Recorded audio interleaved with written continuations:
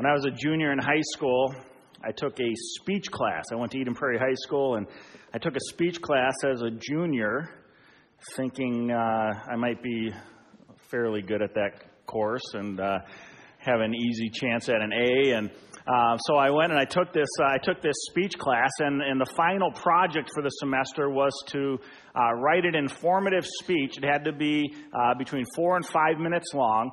And then we had to give this speech in front of our classmates. And so that was kind of intimidating, you know, when you're a 17-year-old kid to have to give a speech in front of your classmates. And, well, I made it even more difficult on myself. I decided to pick a topic, you know, in a public school setting. I decided to do a speech on irrational atheism.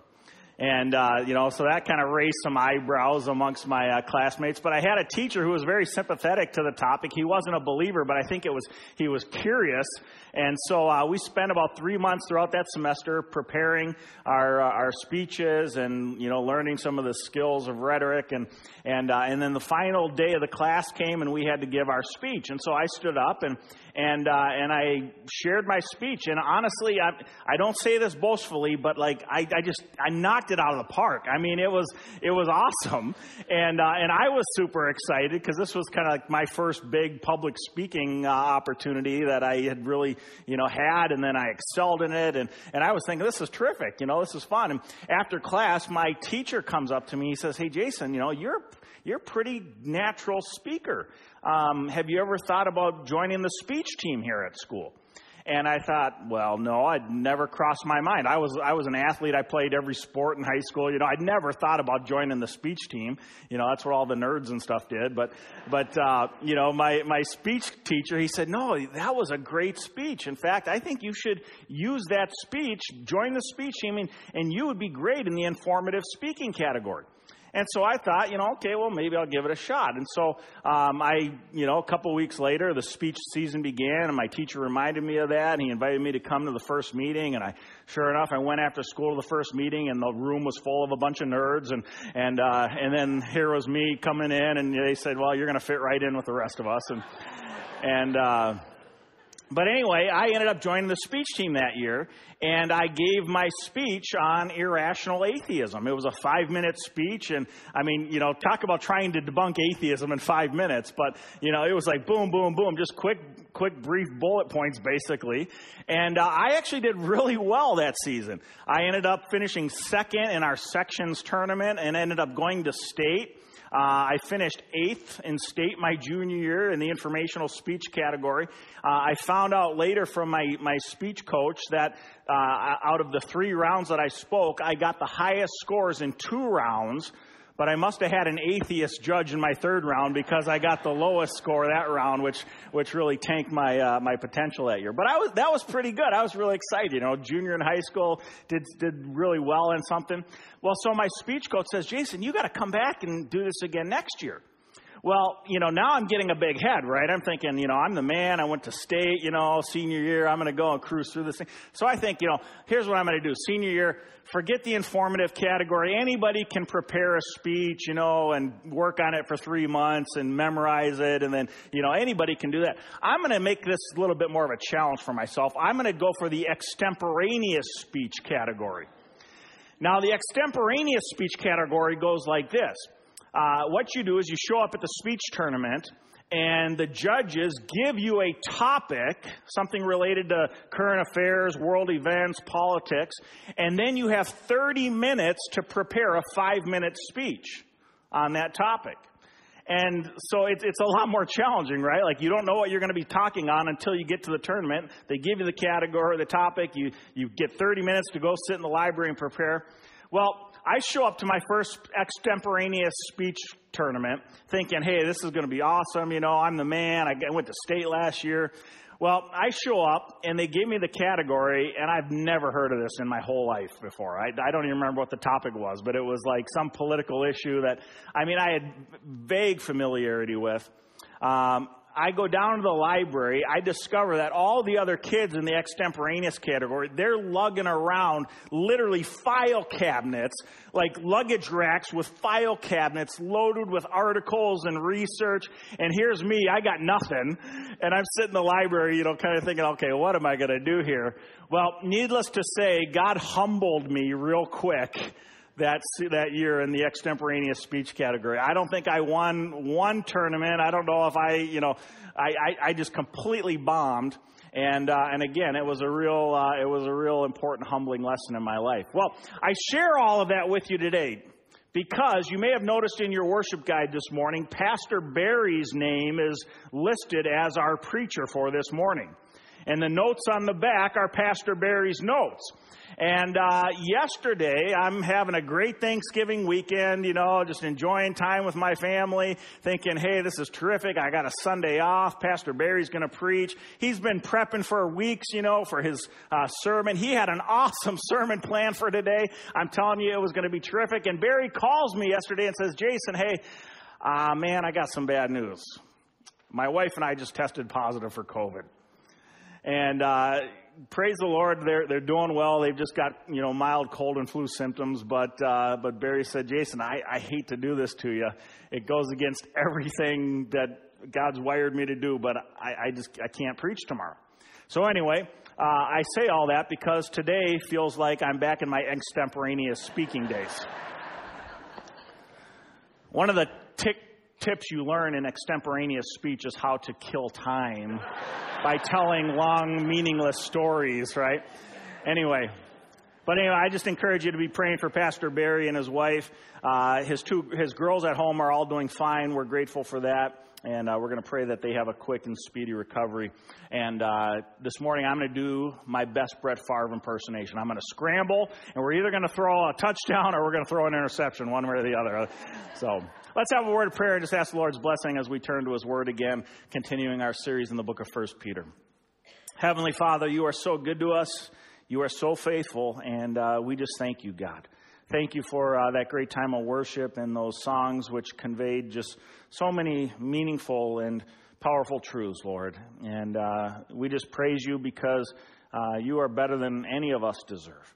And now we have the privilege of once again turning to these ancient words that you inspired the Apostle Peter to share with us for our benefit, Lord. And as we've seen so many times already in this series in recent weeks, this letter written 2,000 years ago is still so timely and powerful and relevant for our lives today.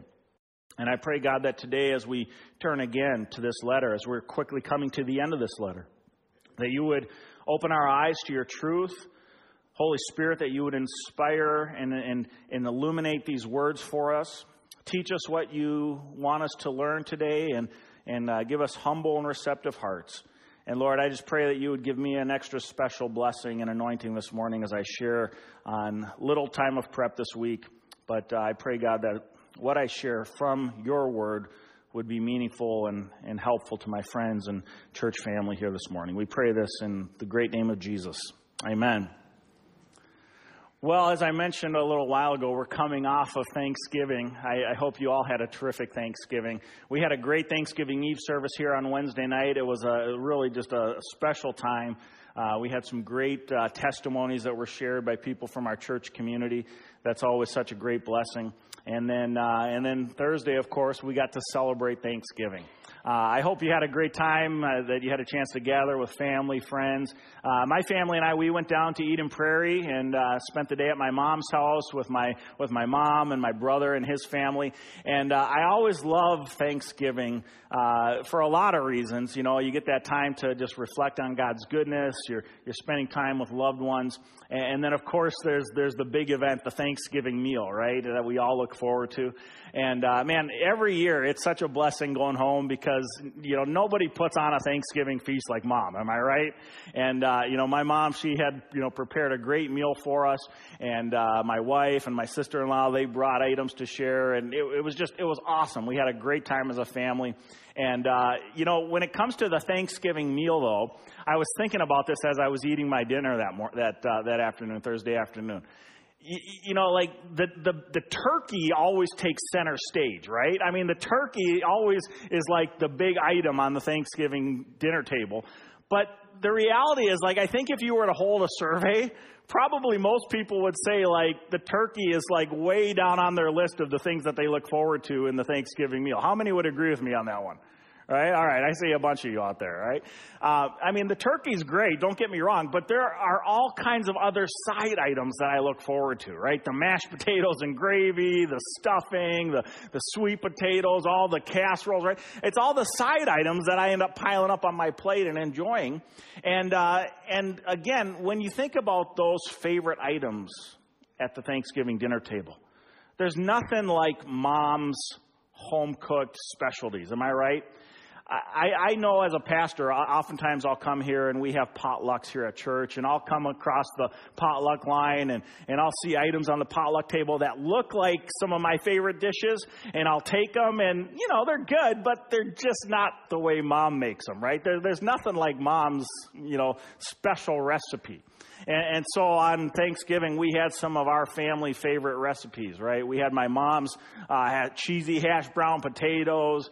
We had Kim's famous sweet potatoes. We had my grandma's famous apple pie. And it's these family recipes that you look forward to that make those meals so special, because they're these, secret recipes that have been passed down from generations sometimes, that you learn to really love and look forward to.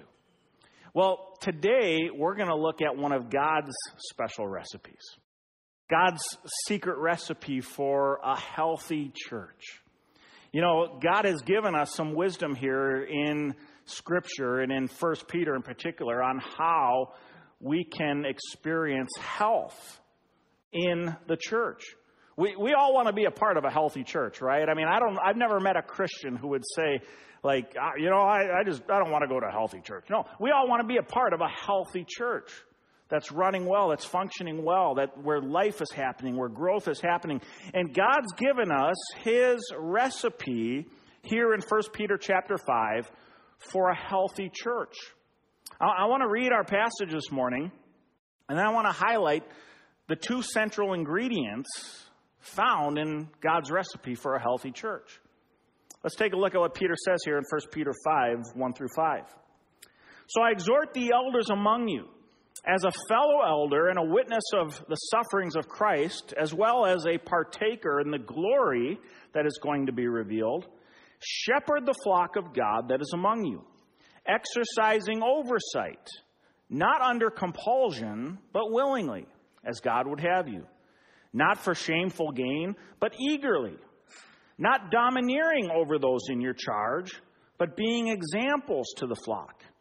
And when the chief shepherd appears, you will receive the unfading crown of glory. Likewise, you who are younger, be subject to the elders. Clothe yourselves, all of you, with humility toward one another. For God opposes the proud, but gives grace to the humble.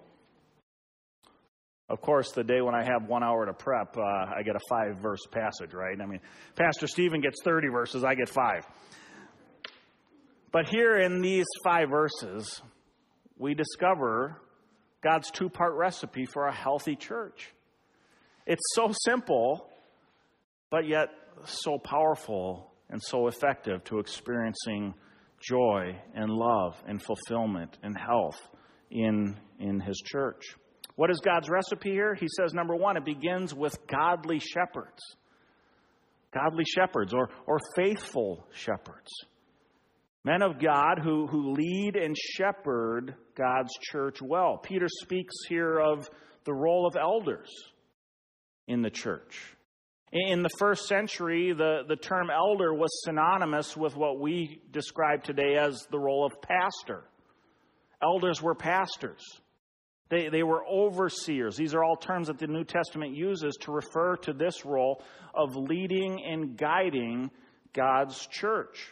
Now here at Lakes Free, we have lay elders, men who are chosen from among our congregation to help lead the church. And then we have hired pastors who are also elders, who help lead and guide our church, but we are essentially fulfilling the same biblical function of providing oversight and guidance, shepherding the church that God has put in our care. The word elder in the Greek is presbyteros. Presbyteros. You may find that word familiar. It's where our English word Presbyterian comes from, for example. The Presbyterian denomination comes out of that name comes from the word presbyteros. It speaks to an elder, the leader of an assembly. Sometimes it can refer to age, to an older person, an elder in that connotation. Now, the elder of a church isn't always an older person. I think biblically we can make a strong argument that more often than not you want to strive for somebody who is older for the sake of wisdom and maturity and having had a broader experience of life and faith from which they can lead and oversee the church. But it's not exclusively about age.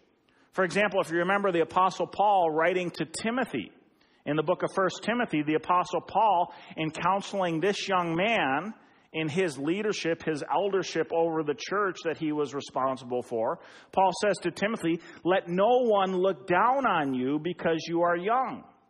1 Timothy 4:12. He says, "Don't let anyone look down on you because you are young, but set an example for the believers in speech, conduct, love, faith, and purity." So in other words, being an elder isn't simply about age. It's also about spiritual maturity, spiritual wisdom, and having that opportunity, that ability to set an example for the believers. And so God says that He's given His church shepherds to lead them, to guide them. Now, we all need shepherds, friends, whether we like to admit it or not. We as the church, as followers of Jesus, we need shepherds. And this week I came across a great illustration. I sent it to Pastor Barry. I don't know if he was planning on using it, but I decided I'm going to throw this in this morning. Great illustration that highlights the powerful need of us as God's sheep needing shepherds to lead us and guide us. Let's take a look at this video clip.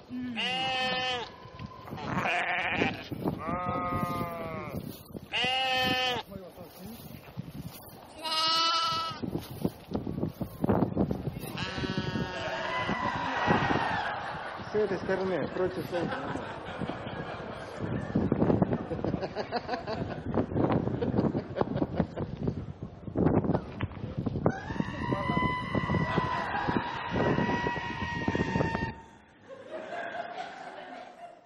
Why do we need shepherds? As if any greater explanation is needed, right? I mean, the reality is God calls us sheep for a reason, right? Sheep are not the smartest animals, right? They weren't blessed with the biggest brains in the barnyard, all right? And like that great hymn, come thou fount of every blessing, right? The last stanza in that song, prone to wander, Lord, I feel it, prone to leave the God I love. And I think if we reflect on the reality of who we are as fallen, sinful creatures, rebellious creatures, we are so prone to wander. God has given us His will, His way, the path that leads to life and life to the full. And yet so often we're like the sheep where we are rescued and God saves us. And then sure enough, before you know it, we jump into the ditch again. And this is one of the reasons why God has given us shepherds. He's given us elders to lead, to guide, to protect us as His people. Peter talks about the elders providing oversight for the church. Peter says, I exhort the elders among you, shepherd the flock of God that is among you, exercising oversight. The word oversight there in the Greek is episkopeo. Now that word might sound familiar too. The denomination, the Episcopalians, right, comes from that same Greek word, episkopeo. It means to provide oversight, to watch over, to direct, to care for an assembly. And this is what Peter says God has called these elders to do, the shepherds to do, to provide this oversight for God's people because we need it, because we're prone to wander. We're prone to find ourselves picked up out of the ditch and find ourselves jumping right back into it. Peter tells us a little bit about the elders' oversight here. He gives us three key insights into how these shepherds, these pastors, these overseers, these elders are to be exercising their leadership and oversight. Peter says the elders' oversight, number one, should be willing. Should be willing. He says here in verse 2, exercise oversight, not under compulsion, but willingly, as God would have you. So first and foremost, we discover that the elders' leadership should be freely chosen. A faithful elder is going to be a man who has a heart, a calling, a desire, a yearning to serve God's church. Not under compulsion, but out of a spirit desiring to serve.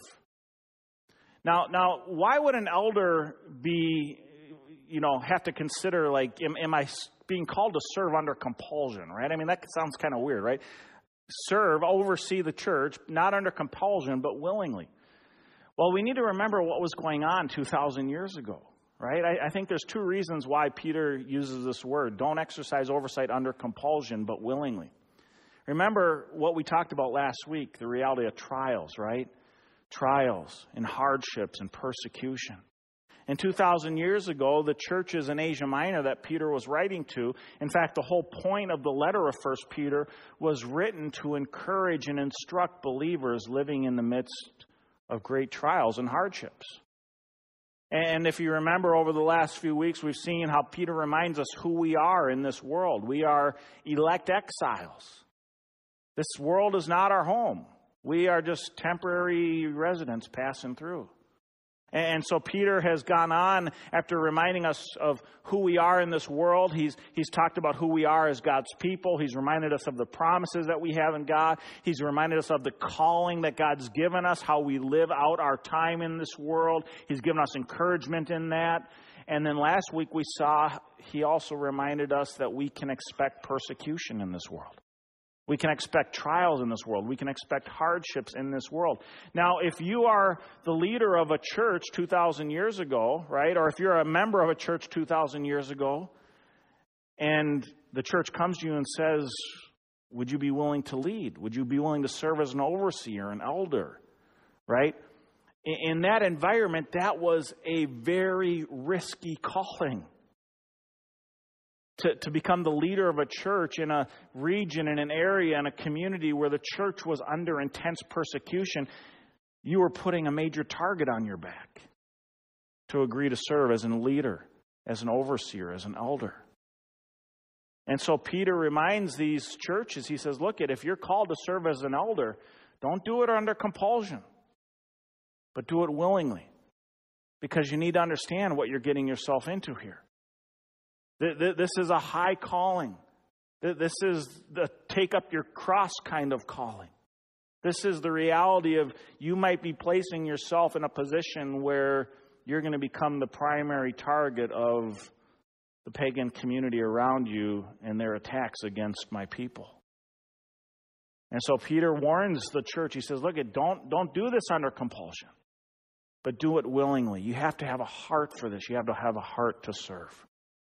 Now, we as pastors and elders today face some of those same kinds of pressures. Maybe not as intense, but in an increasingly post-Christian world where the church is coming under threat and under attack on numerous fronts, we're beginning as Christian leaders to experience some of that same kind of pressure today. Certainly, our brothers in Christ around the world and other countries, communist countries, for example, face that pressure very intensely.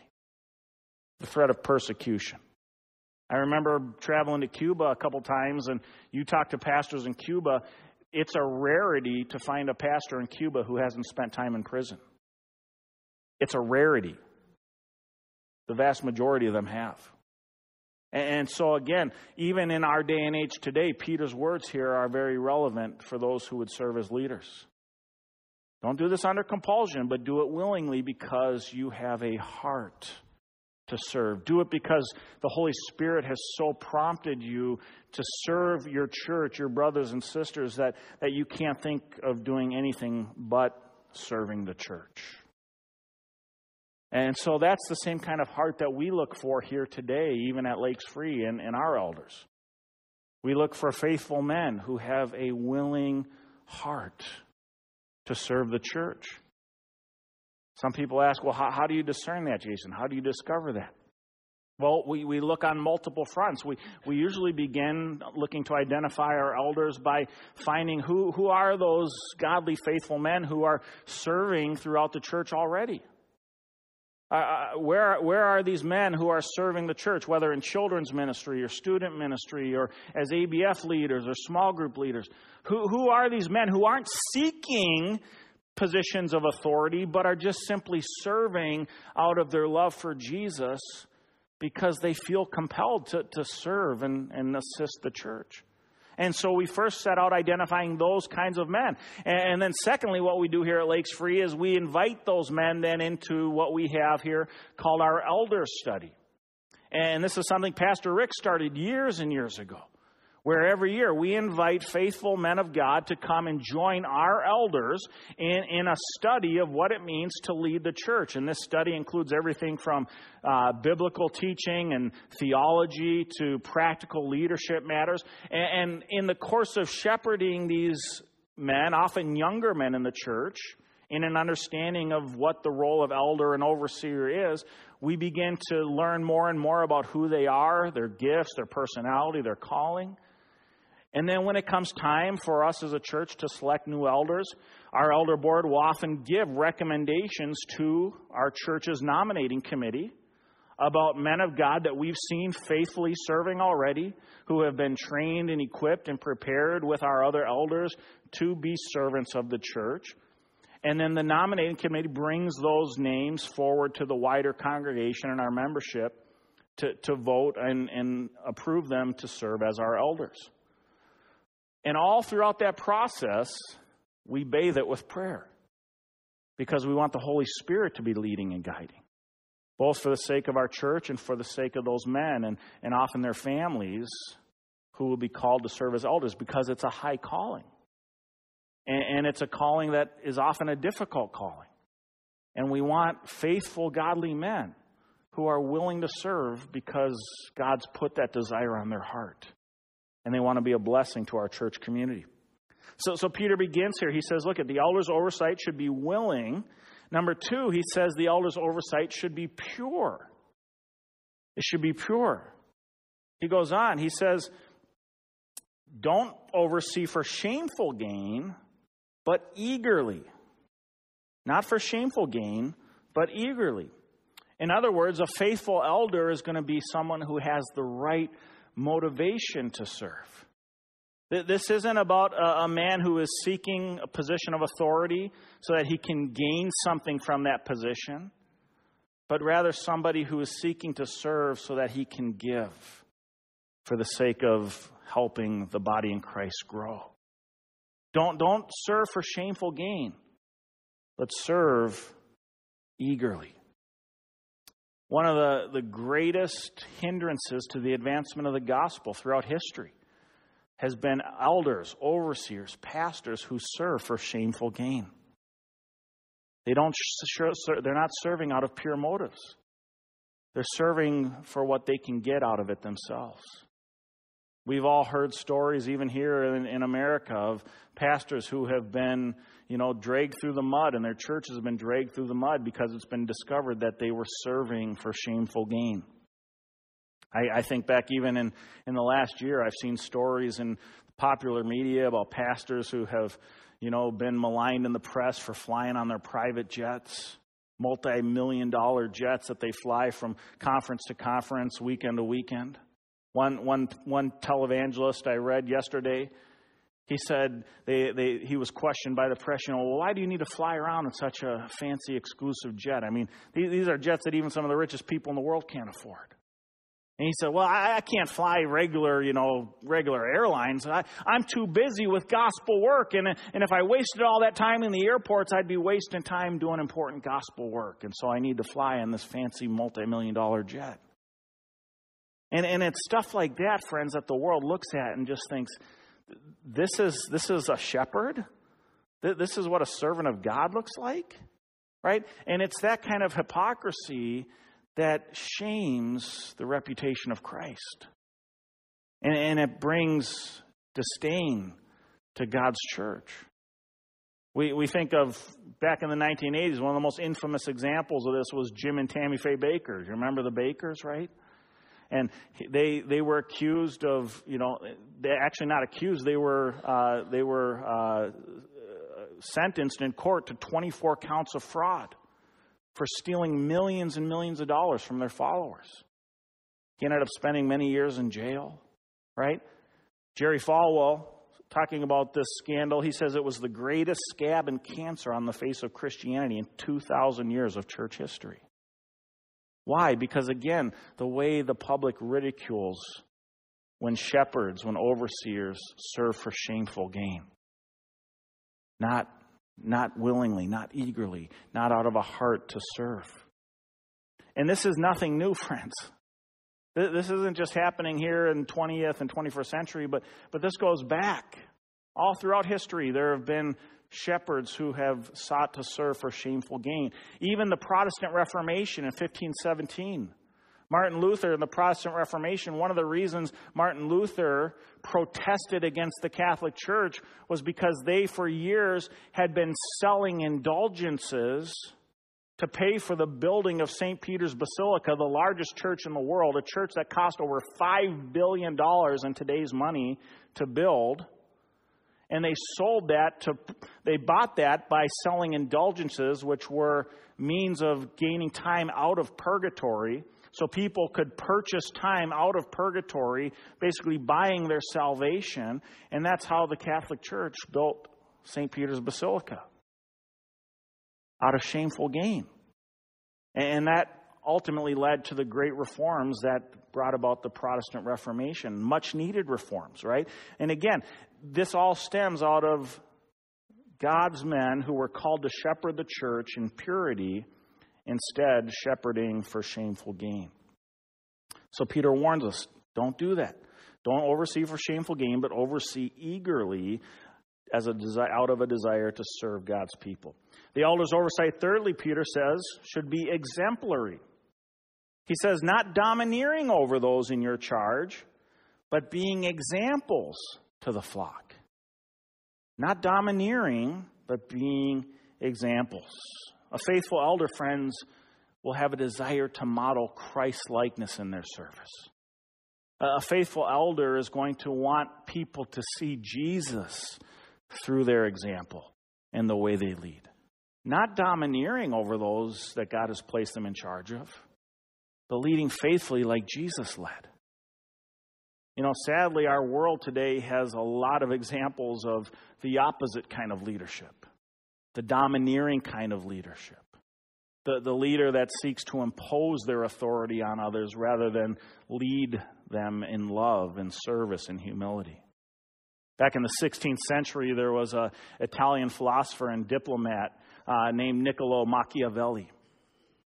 He wrote a famous book called The Prince.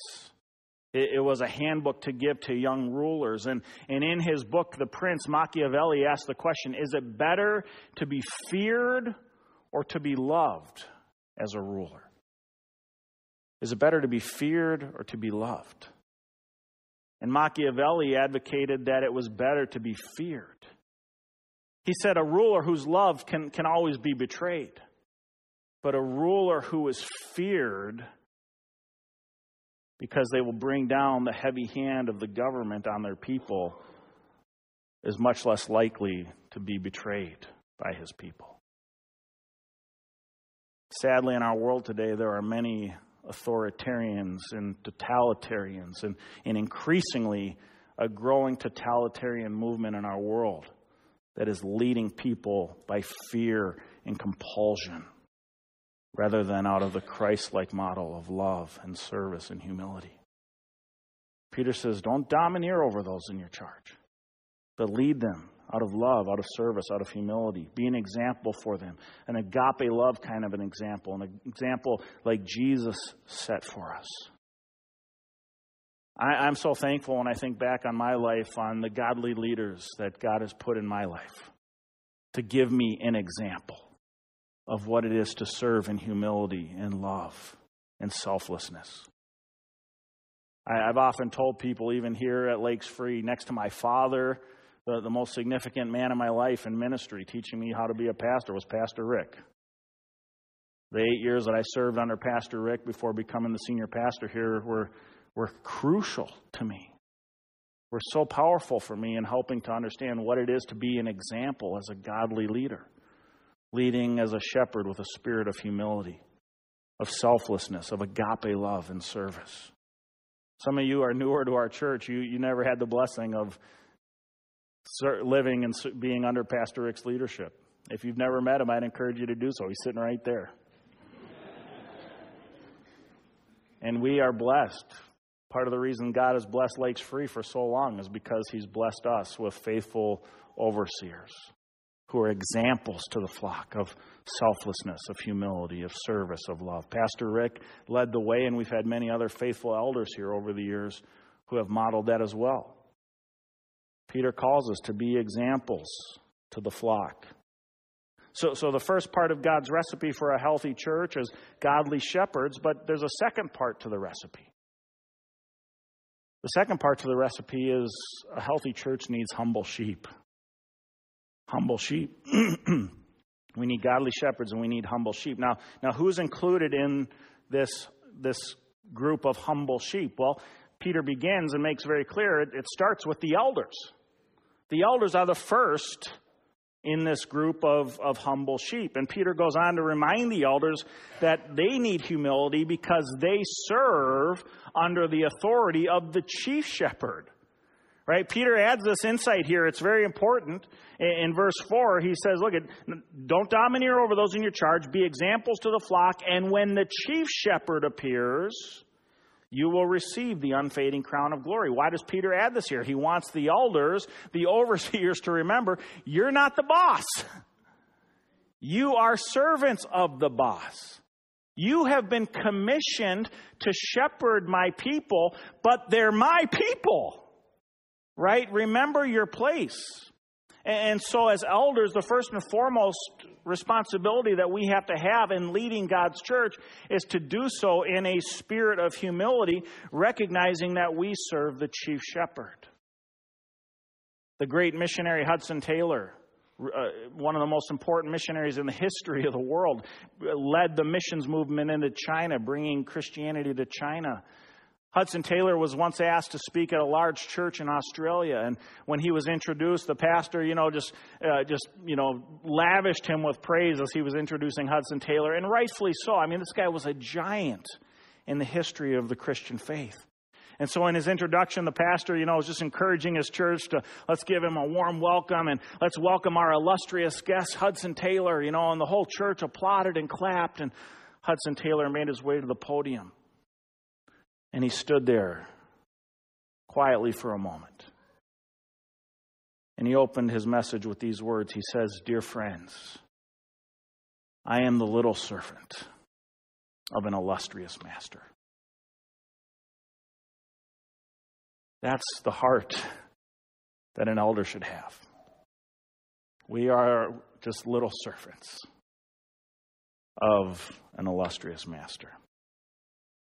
Peter reminds the elders next, he says they'll be rewarded for their humble obedience to the chief shepherd. He says, look, if you serve this way, if you serve in humility, when the chief shepherd appears, you will receive the unfading crown of glory. Remember, we don't serve for earthly gain. We don't serve for earthly acclaim. We serve for the acclaim of Jesus. And when Jesus returns, He is going to reward those godly and faithful overseers with the unfading crown of glory. They'll be rewarded for what they did on behalf of God. On Thanksgiving Day, one of our family traditions in the morning, as Grandma and Mom are getting the Thanksgiving meal ready, my kids and we like to watch the National Dog Show. Any of you guys watch the National Dog Show? This year was a historic year in the National Dog Show. It was the first time in history that the same dog has won the coveted category Best in Show back-to-back years. The same dog won 2 years in a row. First time in history it's ever happened. The dog was a Scottish deerhound named Claire.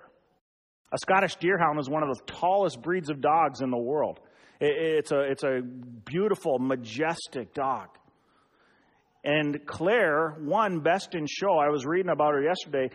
Not only was she admired for her grace and her poise, but especially for her ability to respond to her handler's leading. Her ability to respond to her handler's leading. And I thought to myself, what a great illustration for those who would be called to serve as leaders over God's church. Faithful, godly elders are men who have the ability to respond to their master's leading.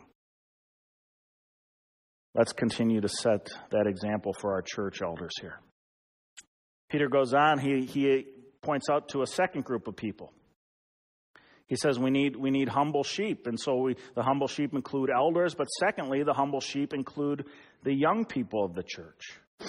He says, verse 5, likewise, you who are younger, be subject to your elders. Now, the word younger there does specifically refer to young people in the church, to younger people in the church. He says, be subject to your elders. Now, why does he share this word of encouragement with the young people in the church? Well, we've all been young people at one time or another, right? I'm 46 years old. Some of you still consider me a young person, right? But I look at some of these 20-year-olds out here and I'm thinking, you know what? You guys are young people, right? He tells the young people of the church to be subject to their elders. And remember, that word be subject, that's a bad word in our culture today, right? No, we don't like to talk about being subject or submission. But again, as we talked about very clearly a few weeks ago, all that means is voluntarily placing yourself under the authority of another person. And every single one of us here does that all the time, every day. We voluntarily place ourselves under the authority of another. And Peter says to the young people in the church, be subject, voluntarily place yourself under the authority of your elders. Why? Because these ideally are faithful men, humble men, called by God to lead and serve you for your benefit, to help you grow to become more like Jesus. All right? And so young people in particular need to hear this message because they are the future of the church. And one day they are going to be charged with passing on the truth of Christianity to the next generation. And as we all know, when we're young, right, we have the temptation to rebel against our authorities, to think we know better, to want to do life our own way. And so oftentimes we go that route and we end up finding ourselves in places we don't want to be. Getting mixed up in things that we shouldn't be getting mixed up in. And it leads to nothing good. And so Peter reminds the young people in the church, look, be subject to your elders. Put yourself under their authority. If they're faithful men of God who have your best interests in mind, who want to see you grow in Christ-likeness, listen to them. Trust them. Follow their guidance. Follow their lead because they've been around the block a few times. And there's much you can learn from their example. And so young people, we should strive to follow our elders that way. One of my great heroes growing up as a kid was Roger Staubach, the Hall of Fame quarterback for the Dallas Cowboys. Roger Staubach, great guy. And Roger Staubach, when he came out of college, you know, he was a highly touted, highly recruited college quarterback. And he came to the Dallas Cowboys, and he thought he was going to end up being the man. And he ultimately became the man. He went to 4 Super Bowls, won 2 of them. But when he started out with the Cowboys, it was very tough. Because he butted heads with the Hall of Fame coach of the Dallas Cowboys, Tom Landry. See, Staubach thought he knew it all. He was the, college champ quarterback. No, nobody can tell me how I should run my offense, right? And Tom Landry insisted on calling all the plays. And Staubach thought he was being slighted. He wanted more freedom. He wanted more control.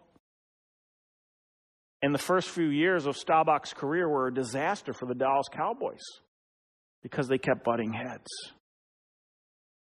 Later on in his career, Staubach would reflect back on what changed, what led to the success of the Dallas Cowboys ultimately. And Staubach says this. He says, I finally faced up to the issue of obedience. Once I learned to obey, there was harmony, fulfillment, and victory. Young people, be subject to your elders, because God has placed faithful men over your charge to lead you, to guide you out of love, in humility, and selflessness, so that you can grow to become like Jesus, and so that you can ultimately pass on the faith to the next generation. Thirdly, Peter speaks to the last group of sheep in the church, and this is the congregation as a whole. Peter ends our passage. He says, likewise, not only you who are younger, but clothe yourselves, all of you, with humility toward one another. For God opposes the proud, but gives grace to the humble. Peter says, clothe yourselves, all of you, with humility towards one another. The word clothe yourselves in the Greek, it literally means to put on like a garment. How much time did you spend getting ready for church this morning?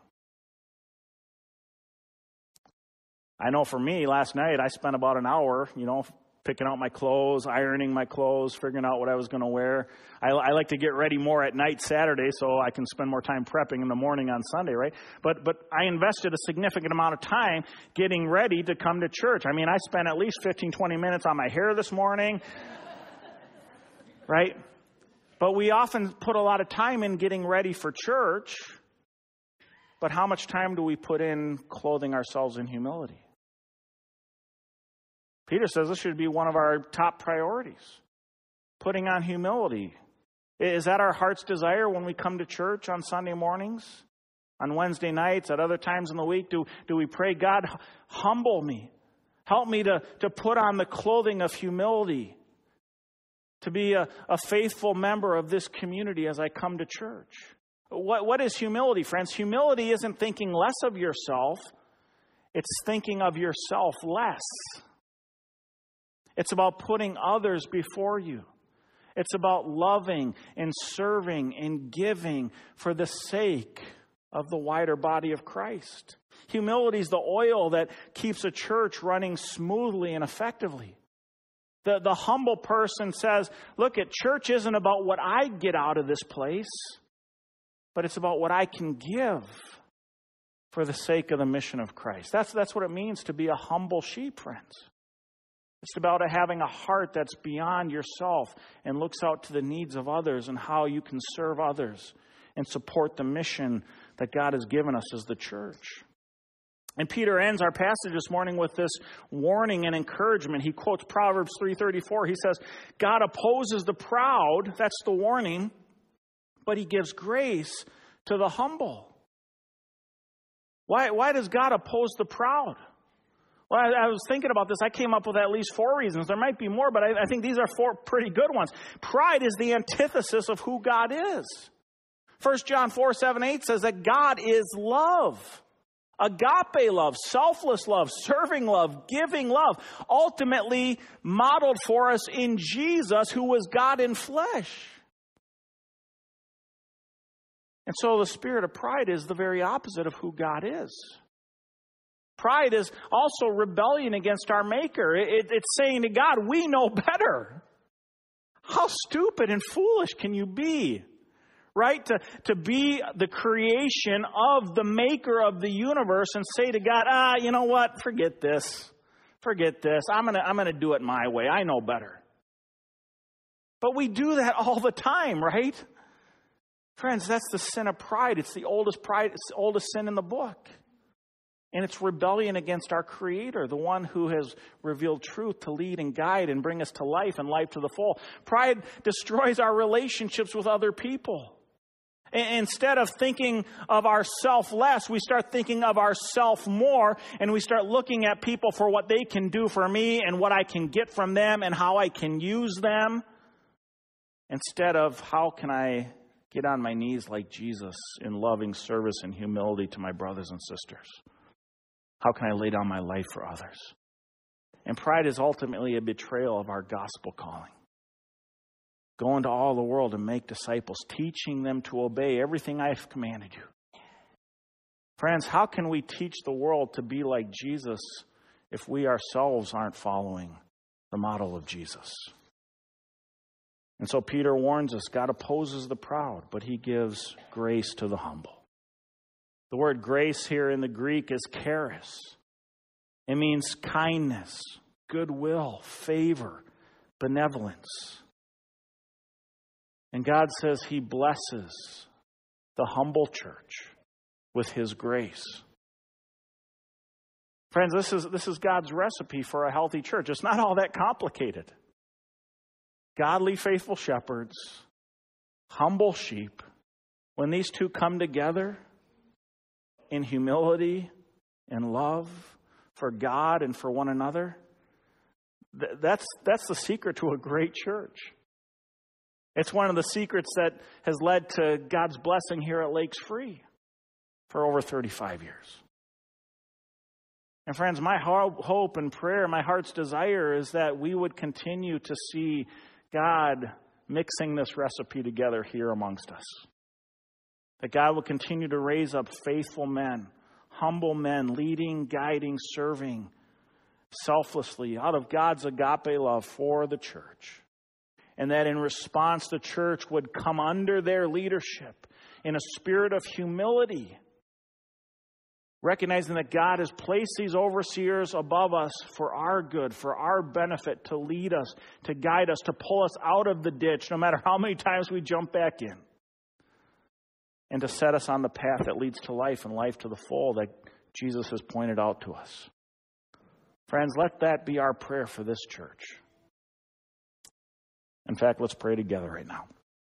Heavenly Father, we thank you for the Apostle Peter and his words of instruction, and how you gave him this guidance so that we might understand what it is to be a healthy church and how we can have that kind of a community. And Lord, we thank you for the ways that you have been faithful in providing that health to our church over the years. But God, this is something we can't take for granted. We need to continually seek you and come to you in humility and ask for your grace to continue to bless us, Lord, with a new generation of faithful, godly men to lead and guide this church in love and selflessness and humility. We pray the same, Lord, for our women leaders in the church, God, that they too would have that spirit of selflessness, of love, faithfulness, and humility.